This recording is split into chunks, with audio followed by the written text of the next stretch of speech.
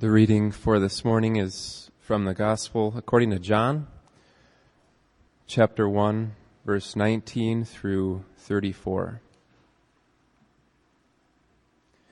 And this is the testimony of John. When the Jews sent priests and Levites from Jerusalem to ask him, "Who are you?" He confessed and did not deny, but confessed, "I am not the Christ." And they asked him, "What then? Are you Elijah?" He said, "I am not." "Are you the prophet?" And he answered, "No." So they said to him, "Who are you? We need to give an answer to those who sent us. What do you say about yourself?" He said, "I am the voice of one crying out in the wilderness, 'Make straight the way of the Lord,' as the prophet Isaiah said." Now they had been sent from the Pharisees. They asked him, "Then why are you baptizing, if you are neither the Christ, nor Elijah, nor the prophet?" John answered them, "I baptize with water, but among you stands one you do not know, even he who comes after me, the strap of whose sandal I am not worthy to untie." These things took place in Bethany across the Jordan, where John was baptizing. The next day he saw Jesus coming toward him and said, "Behold, the Lamb of God who takes away the sin of the world. This is he of whom I said, 'After me comes a man who ranks before me, because he was before me.' I myself did not know him, but for this purpose I came baptizing with water, that he might be revealed to Israel." And John bore witness. "I saw the Spirit descending from heaven like a dove, and it remained on him. I myself did not know him, but he who sent me to baptize with water said to me, 'He on whom you see the Spirit descend and remain, this is he who baptizes with the Holy Spirit.' And I have seen and have borne witness that this is the Son of God." Let's pray. Father, you sent John the Baptist so many years ago to testify to the light, to point to you, Jesus, and say, "He's the one. He's the Christ. He's the Lamb of God." And the purpose of his life was to reveal the reality of your being and who you are. And I pray that you would grant this morning that he would fulfill his purpose even in our midst. I pray that as we consider briefly the testimony of John the Baptist, I pray that you would open our eyes to the glory of who you are, Father. Please, God, show us your glory and give us hearts to adore you, Father. Give us hearts to love you, to give all of ourselves to you. Give us hearts that are willing to bow before you and do your will. Father, we love you. We trust you. We thank you for what you will do now in the great and gracious name of Jesus Christ. Amen. In the beginning was the Word, and the Word was with God, and the Word was God. He was with God in the beginning. All things were made through him, and without him was not anything made that was made. In him was life, and the life was the light of men. The light shines in the darkness, and the darkness has not overcome it. And so John starts his gospel out by trying to lift our eyes up to get just even a glimpse of who Jesus Christ really actually is. He wants us to see that Christ is great and mighty and awesome beyond our ability to imagine. He's about to write about some of the details of Jesus' life. He's about to tell us stories of what happened when Jesus walked this earth, and he wants us to know that Jesus was not just a man. He was not just another historical figure. He's not just a religious leader. He's God. He's great and he's mighty. And having said that, now he turns his attention in verse 6 toward another John, who we also know as John the Baptist. Before John the Baptist was born, there had not been a prophet in Israel for nearly 400 years, since the days of Malachi. That's twice as long as the United States has been in existence. There was relative silence from the throne of God to the people of Israel. It had been a very long time since the people had seen the power of God pouring through a prophet of God and delivering to them the word of God. But when the time was right, there was a man sent from God, and his name was John, who we also know as John the Baptist. Before he was born, his father Zechariah had a vision of an angel, and that angel foretold the birth of John, and then he spoke these words about the life of John. Just imagine, especially you who are mothers, if you were pregnant and you heard words like these about the son that you were about to have. Here's what the angel said. This comes from Luke. And you will have joy and gladness, and many will rejoice at his birth, for he will be great before the Lord. And he must not drink wine or strong drink, and he will be filled with the Holy Spirit even from his mother's womb. And he will turn many of the children of Israel to the Lord their God, and he will go before them in the spirit and power of Elijah, to turn the hearts of the fathers to the children and the disobedient to the wisdom of the just, to make ready for the Lord a people prepared. And so, with these words, Elizabeth did conceive and began to gestate the child, and when the time was full, she gave birth to a son, and there was great rejoicing among the people, because as you know, she had been barren for most of her life, and so it was a miracle that she was able even to conceive, much less give birth to so great a prophet as John. And then Luke simply says this in chapter 1, verse 80. He says, the child grew and became strong in spirit, and he was in the wilderness until the day of his public appearance to the people of Israel. So probably what that means when it says that he was in the wilderness until he publicly appeared, it probably means that Zechariah and Elizabeth actually entrusted John into the hands of a religious community out in the deserts of Israel. They're probably called the Essenes. We know for a fact that they lived out in those regions, and John was probably raised by them. We don't know for sure.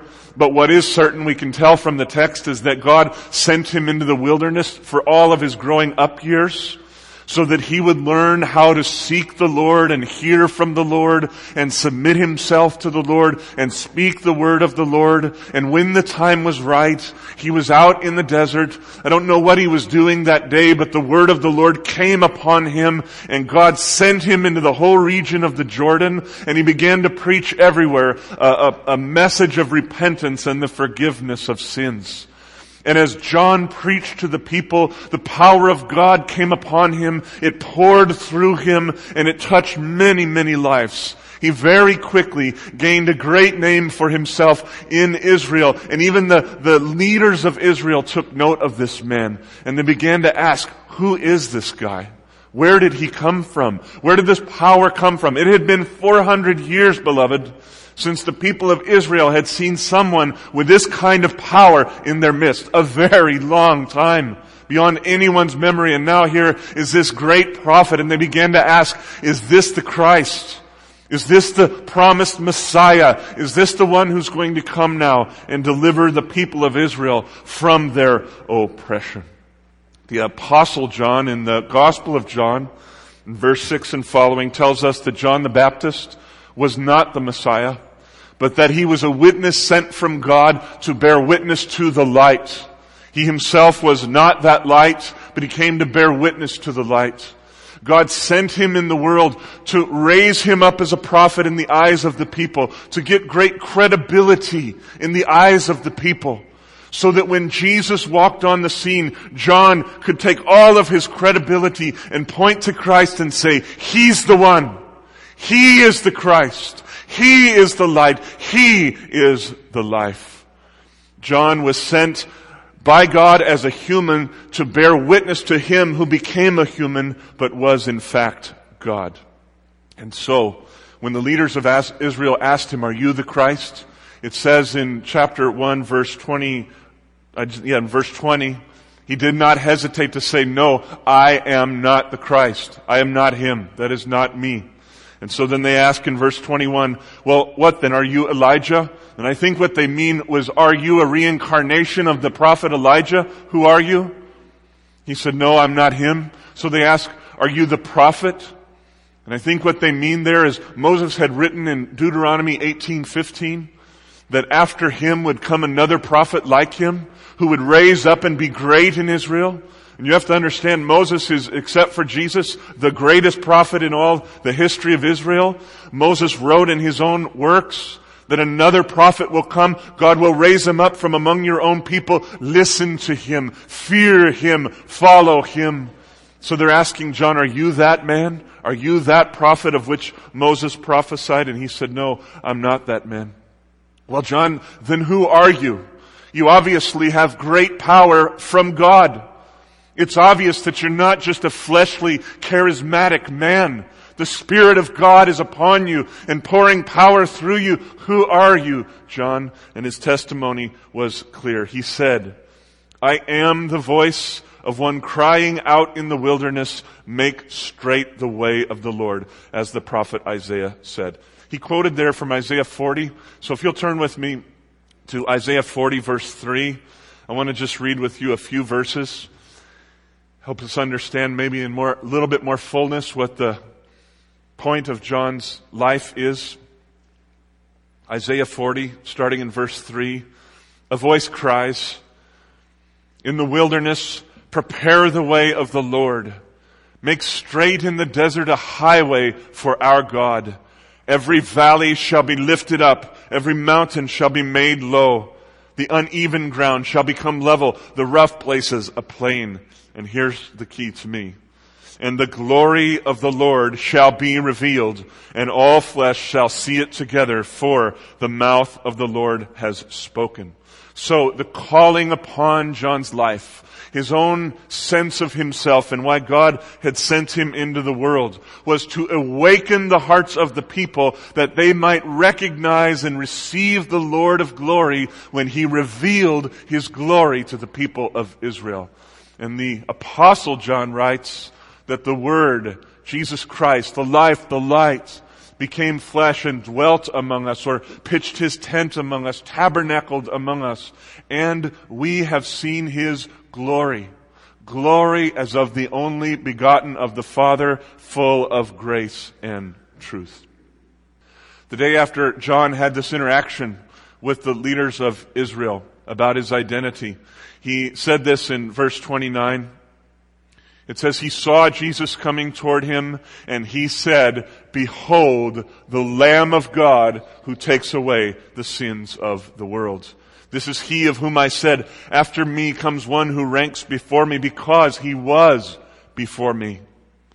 I myself did not know him, but for this purpose I came baptizing with water, that he might be revealed to Israel. So in other words, the whole reason John came and began baptizing people and preaching with such power was to point to Christ, to baptize Christ and say, this is the one, this is the one.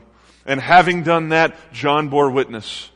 I saw the Spirit descend from heaven like a dove, and it remained on him. I myself did not know him. In other words, I didn't grow up with this guy. I didn't recognize him. I knew nothing about him. Our families weren't interacting with each other. We knew nothing about each other. He wasn't a buddy of mine. I did not know him.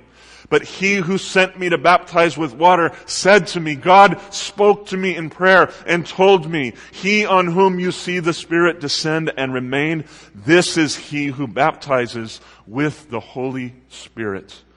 And I have seen, and I have borne witness that this is the Son of God. Jesus Christ is the Son of God.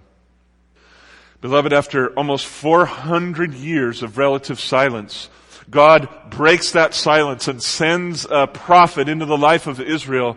And he makes that prophet great so that people revered him and they listened to the words that he said. And when Jesus came onto the scene, he caused that prophet to point to him and say, that's the one. He's the Christ. He is the Messiah. And here are the particular words that he spoke about him. He said, behold the Lamb of God who takes away the sins of the world. This is the heart of John's testimony that day. Behold the Lamb of God. 400 years of silence, and this sentence comes into the world. Behold the Lamb of God. That's amazing. Jesus Christ is truly great beyond imagination, beloved. That's John's point in verses 1 through 5. He is the creator of all things. In him is all life. He doesn't give us life. He is life. It's not something He possesses. It's something that is Him. And that life is the light of people. Light shines into darkness. Darkness does not overcome it. Jesus Christ is immensely powerful beyond anything that we could possibly imagine. And yet this great and mighty God is also incomprehensibly humble. And He emptied Himself and took on flesh and dwelt among us, tabernacled among us. And He was not afraid to be called a lamb, the Lamb of God. The Word of God, through whom all things in heaven and on earth were created, and by whom even this moment everything is sustained, is also the Lamb of God. The Word is the Lamb. He is high and He is humble. He is great and He is gracious. He is mighty and He is merciful. He's powerful and He is patient. He's strong and He is submissive. He is the Word of God and He is the humble Lamb of God. This is at the heart of the display of the glory of God in the person of Jesus. So high and so humble. And I pray that we will see something of that glory today and receive it. As I was preparing the message for today, I sensed the Lord pressing on me pretty strongly to study this word lamb, to look at it in the Bible, to see how it's been used, to watch the progression from Genesis through Revelation and how it comes to have particular meaning in Jesus Christ. And so I spent hours doing that yesterday. And the Lord just showed me so many things, which is mind-blowing to me. And at the same time, my wife was down in the basement having a quiet time, and the Lord was showing her things that were so much in line with what He was doing in me. It was a glorious day yesterday. And I pray that the Lord would now allow me to share with you something of what He shared with me. And my prayer is that you, as He did with me, that He would open our eyes to see the glory of what it means, that He's the Word of God and the Lamb of God. Very high, very humble, and glorious as can be. Glorious as can be. So I want to take us to 3 places in the Old Testament. Then I want to come back to the New Testament and mainly spend time in another of John's writings, namely Revelation, and just show you and rejoice with you in Jesus Christ as the Lamb of God. So please, let's turn to Genesis 22. We'll begin there. I'm not going to read any of this text, but it'd be good to have the Bible open to that so you can follow the story. For many, many years, Abraham and Sarah had been longing for a son, and you know that God had promised to give them a son when the time was right. But even though He promised and His promise was sure, the time was going on and on and on, year after year. Decades had passed, no son. But finally, by the grace, the power, the wisdom of God, when the time was full, the son was born. And then only 14 years later, God asked Abraham to do something that is absolutely unthinkable to me. I cannot imagine receiving a commandment like this from God. He commanded Abraham to take his most precious son and to bring him up on the mountain of sacrifice, to lay him on an altar and to sacrifice that son. This would be an impossible enough command to obey, just as it is. But since they had waited so long for this child of promise, since he was so precious to them, since he was the only son of Abraham and Sarah as a couple, he was immensely precious to them, and this command must have been excruciating for Abraham. Abraham, take your son and sacrifice him. But Abraham had come to the place in his life where he no longer questioned God. He simply trusted, submitted, and obeyed. And so he gathered all the necessary things. He took his son, he took a couple of servants, and they set out for the land of Moriah to a mountain where God would show them. At some point, God must have pointed out the mountain because Abraham asks his servants to stay behind. He takes Isaac, and he takes the wood of the sacrifice and he puts it on Isaac's back. He puts it on Isaac's back. And he asks Isaac to carry that wood all the way up to the mountain of sacrifice. What an amazing metaphor for Christ, given so many thousands of years before Christ. Amazing. As they're walking toward the mountain, Isaac starts to kind of get a clue, and he says, Dad, I don't understand. I see the wood, I see the fire for the altar, but I don't see the lamb. What are we going to do about the lamb?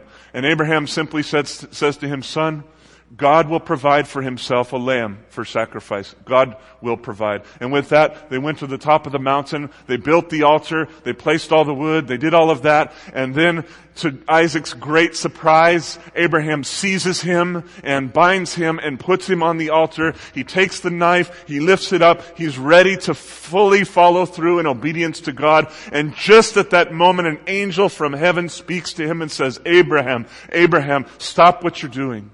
Do not sacrifice Isaac. Do not follow through on the deed. The purposes of the Lord have been accomplished. Your heart has been tested. And Abraham didn't know this, but the metaphor is now full. The metaphor is now full. You don't need to follow through. You have shown a father willing to sacrifice his son in obedience to God. You've shown the metaphor. It's over. Do not kill him. Right at that moment, he lifts his eyes up, and caught in the thickets, caught in the bushes, is a ram there. God did provide. So they went and grabbed the ram, they sacrificed him, and they move on with their lives. Now, beloved, what's all that about? In other parts of the Bible, God expressly forbids the sacrifice of children in no uncertain terms. With very grave consequences, he says, do not be like the heathen who sacrifice their children to their gods. Do not do this. Do not do it. So why in the world would a God who so strongly forbids something also command that thing in this one instance? And the only answer that I think is there is that it was a metaphor for what God would do in sending his own son, that one day he would provide a lamb for himself as a sacrifice for the forgiveness of sins, so that whoever believed would no longer perish but have everlasting life. Jesus Christ is the lamb that was to be on that altar that day. Genesis 22 is screaming to us, behold, the Lamb of God who takes away the sins of the world. It is a metaphor for Christ. With that, please flip to Numbers 29 now. Numbers 29, verses 7 through 11. Again, I'm not going to read this text, but I'd like just for you to have it open so you can look there. This is a passage, a brief one, about the Day of Atonement. The Day of Atonement in the life of Israel was an annual event. It happened only once every year. And it was a day in which atonement for sins was made.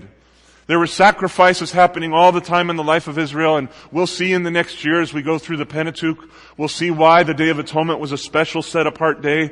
But for now, the bottom line is that once a year, they made special sacrifices to forgive the sins of the people of Israel. And on that day, 3 specific sacrifices had to happen. Number 1 was a bull. Number 2 was a ram. And number 3 were 7 lambs. So 1 bull, 1 ram, and 7 lambs had to be sacrificed in certain ways at certain times. And then having done that, God would receive the blood of those innocent animals and forgive the sins of the people of Israel.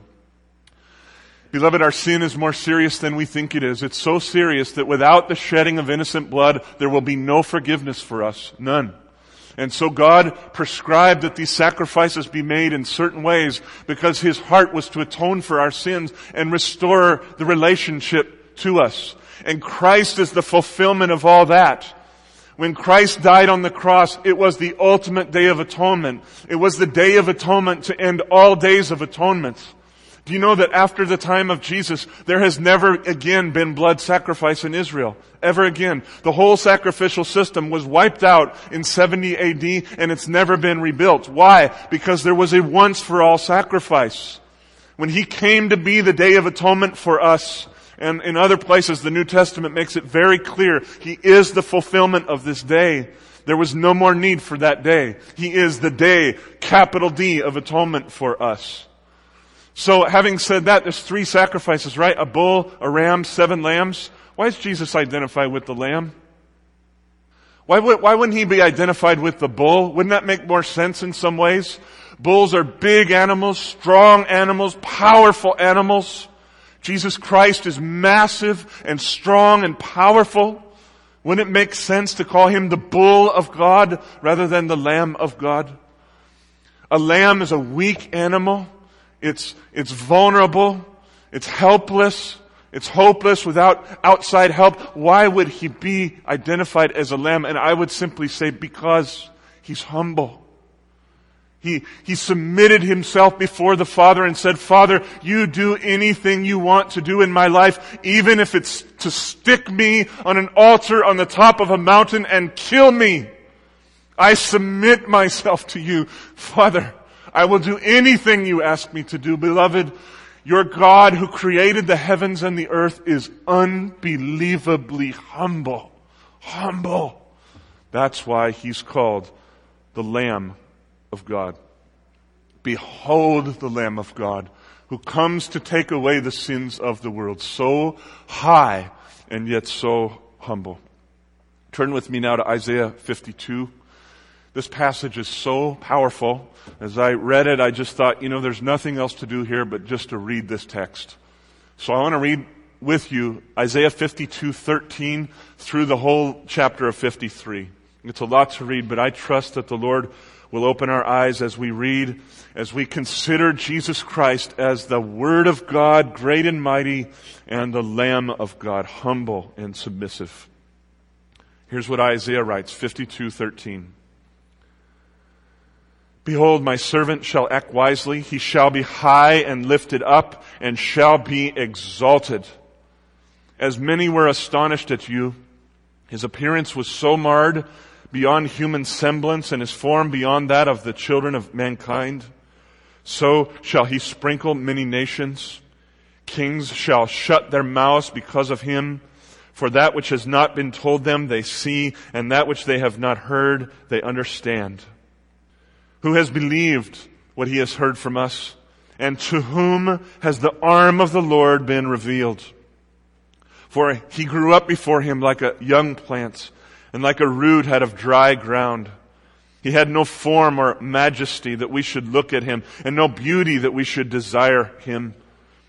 He was despised and rejected by men, a man of sorrows and acquainted with grief, and as one from whom men hide their faces. He was despised, and we esteemed him not. We didn't think much of him.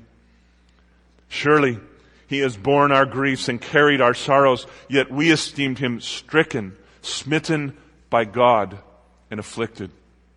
But he was wounded for our transgressions. He was crushed for our iniquities. Upon him was the chastisement that brought peace, and with his stripes we are healed. All we like sheep have gone astray. We have turned everyone to his own way, and the Lord has laid upon him the iniquity of us all.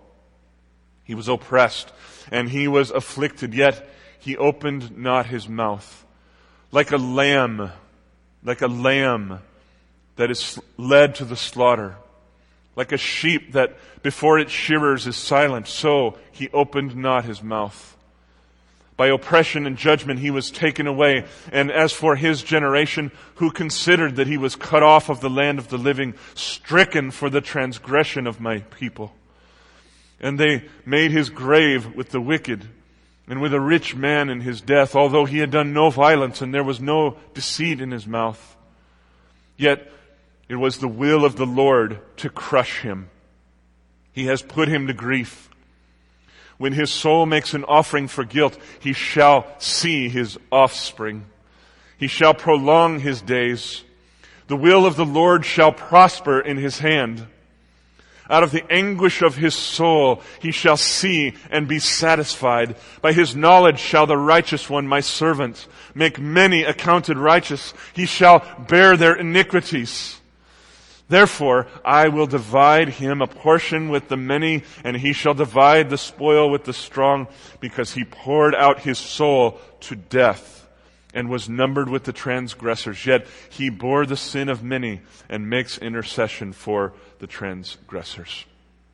Beloved, behold the Lamb of God who comes to take away the sins of the world, so high, so mighty, so exalted, and yet so humble, so merciful, so submissive, so patient, so gracious, so kind, slow to anger, abounding in steadfast love. Behold the Lamb of God who takes away the sins of the world. Let's turn our attention now to the New Testament. John is the only gospel writer. I was a little surprised by this. He's the only one that identifies Jesus as the Lamb of God. And that really becomes a theme, not only in his gospel, but also throughout the book of Revelation. It's a very important thing for John that we see Jesus as the Lamb of God who takes away the sins of the world. And so he tells his life. He tells of his suffering. He tells of his death. He tells of his resurrection with this metaphor of Jesus as the Lamb of God in mind, all throughout the gospel. The next time you read the Gospel of John, think about this constantly. Jesus, the Lamb of God. You'll see what I mean. Then in Revelation, he picks this back up in a very powerful way. He now pictures again Jesus Christ as the Lamb of God, but now Jesus becomes a very unusual lamb. Very unusual. In Revelation chapter 5, verse 6, John sees a lamb standing by the throne of God. Now, nobody stands by the throne of God. Nobody sits or does anything by the throne of God like that. He's standing by the throne of God, a lamb who looked as though it had been slain. This lamb had 7 horns, and on it were 7 eyes, which are the 7 spirits of God sent out into the world. I spent some time, actually over the last few weeks, trying to figure out what this means, the 7 spirits of God. And I really don't know what it means right now. I'm sure the Lord will give me insight someday. But what I do know for sure is that this Lamb of God who's standing by the throne of God has control of the spirits of God. What I do know is that this Lamb has so much power that he has power over all power that belongs to God. This is a lamb with tremendous power. And beloved, let me ask you, who thinks of a lamb that way? Who envisions a powerful lamb? Do you know any sports teams who have as their mascot the fierce and mighty lamb? Nobody pictures a lamb being powerful. If you think about it, it makes you giggle. It's meant to make your mind go, what? What? A powerful lamb. It's amazing. It's amazing. So high. And yet so humble that even in heaven, Jesus Christ is pictured as a lamb. He retains his humility. It was not for a moment in time, beloved. This is the depth of the heart of Jesus Christ. He is the Word of God. He is the Lamb of God. He is high and he is humble. And so this lamb plays the dominant role in the book of Revelation. Read it, you'll see. He is the dominant player in the book of Revelation, and he's in total control. And this lamb receives the worship that belongs to God alone. Chapter 15, verse 2 through 4. And I saw what appeared to be a sea of glass mingled with fire, and also those who had conquered the beast and its image and the number of its name, standing beside the sea of glass with harps of God in their hands. And they sing the song of Moses, the servant of God, and the song of the Lamb, saying, Great and amazing are you, O God. Is your deeds, O Lord God Almighty. Just and true are your ways, O King of the nations. Who will not fear you, O Lord, and glorify your name? For you alone are holy. All nations come and worship you, for your righteous acts have been revealed. So, beloved, this is a very, very unusual Lamb who has all the power that belongs to God and all the praise that belongs to God, who is so humble and so vulnerable and so weak that he let himself be sacrificed by his Father on a mountain, but now he's high and exalted and stands where the throne of God is, the throne that rules the universe. This is a very strange and unusual Lamb. When I came to this next text, I cried almost immediately because I was so moved to see the next movement of the identification of this lamb. And the thing that moved me so much is that this next text has to do with us. We should take this personally. Revelation 19, verses 6 through 9. Then I heard what seemed to be the voice of a great multitude. It sounded like the roar of many waters and like the sounds of mighty peals of thunder, crying out, Hallelujah! For the Lord our God, the Almighty, reigns. Let us rejoice and exult and give him the glory. For the marriage of the Lamb has come, and his bride has made herself ready. It was granted her to clothe herself with fine linen, bright and pure, for the fine linen is the righteous deeds of the saints. And the angel said to me, write this, blessed are those who are invited to the marriage supper of the Lamb. And he said to me, these are the true words of God. Powerful. Beloved, Jesus Christ is a sacrificial lamb. He's a reigning lamb who rules all over things, rules over all things. And he humbly spilled his own blood that sinful people like us might be formed into his image and become one body together, and that together we might be formed into his very bride. This lamb, so humble and yet so high and so powerful, is looking forward to getting married one day, and his wife will be us. This lamb who is so great and so gracious, so strong and so submissive, will be the husband of the church. The destiny of the church of Jesus Christ and of each of us as people of Jesus Christ is to be married to him in holy matrimony forever and ever, who took away the sins of the world, who is so high and yet is so humble. And John writes of that day, this is our future. It's like you're looking through a time machine and seeing your future if you believe in Christ. Revelation 21. He says, then I saw a new heaven and a new earth, for the first heaven and the first earth passed away, and the sea was no more. And I saw the holy city, the new Jerusalem, coming down out of heaven from God, prepared as a bride adorned for her husband. And I heard a loud voice from the throne saying, behold, the dwelling place of God is with man. That word there means pitched, his tent. It means a tabernacle. Behold, the tabernacle of God is with men. He will dwell with them. He will tabernacle with them. And they will be his people, and God himself will be with them as their God. And then please look down to verse 22. And I saw no temple in the city. Why? For its temple is the Lord God Almighty and the Lamb. The city has no need of sun or moon to shine on it, for the glory of God gives its light, and its lamp is the Lamb. By its light the nations will walk, and the kings of the earth, all the great and powerful and mighty people, will bring their glory into it, and its gates will never be shut by day, and there will be no night there. They will bring into it the glory and the honor of the nations, but nothing unclean will ever enter into it, nor anyone who does what is detestable or false, but only those who are written in the Lamb's book of life. Beloved, behold the Lamb of God who takes away the sins of the world. He's mighty beyond our imagination. He is humble beyond our imagination.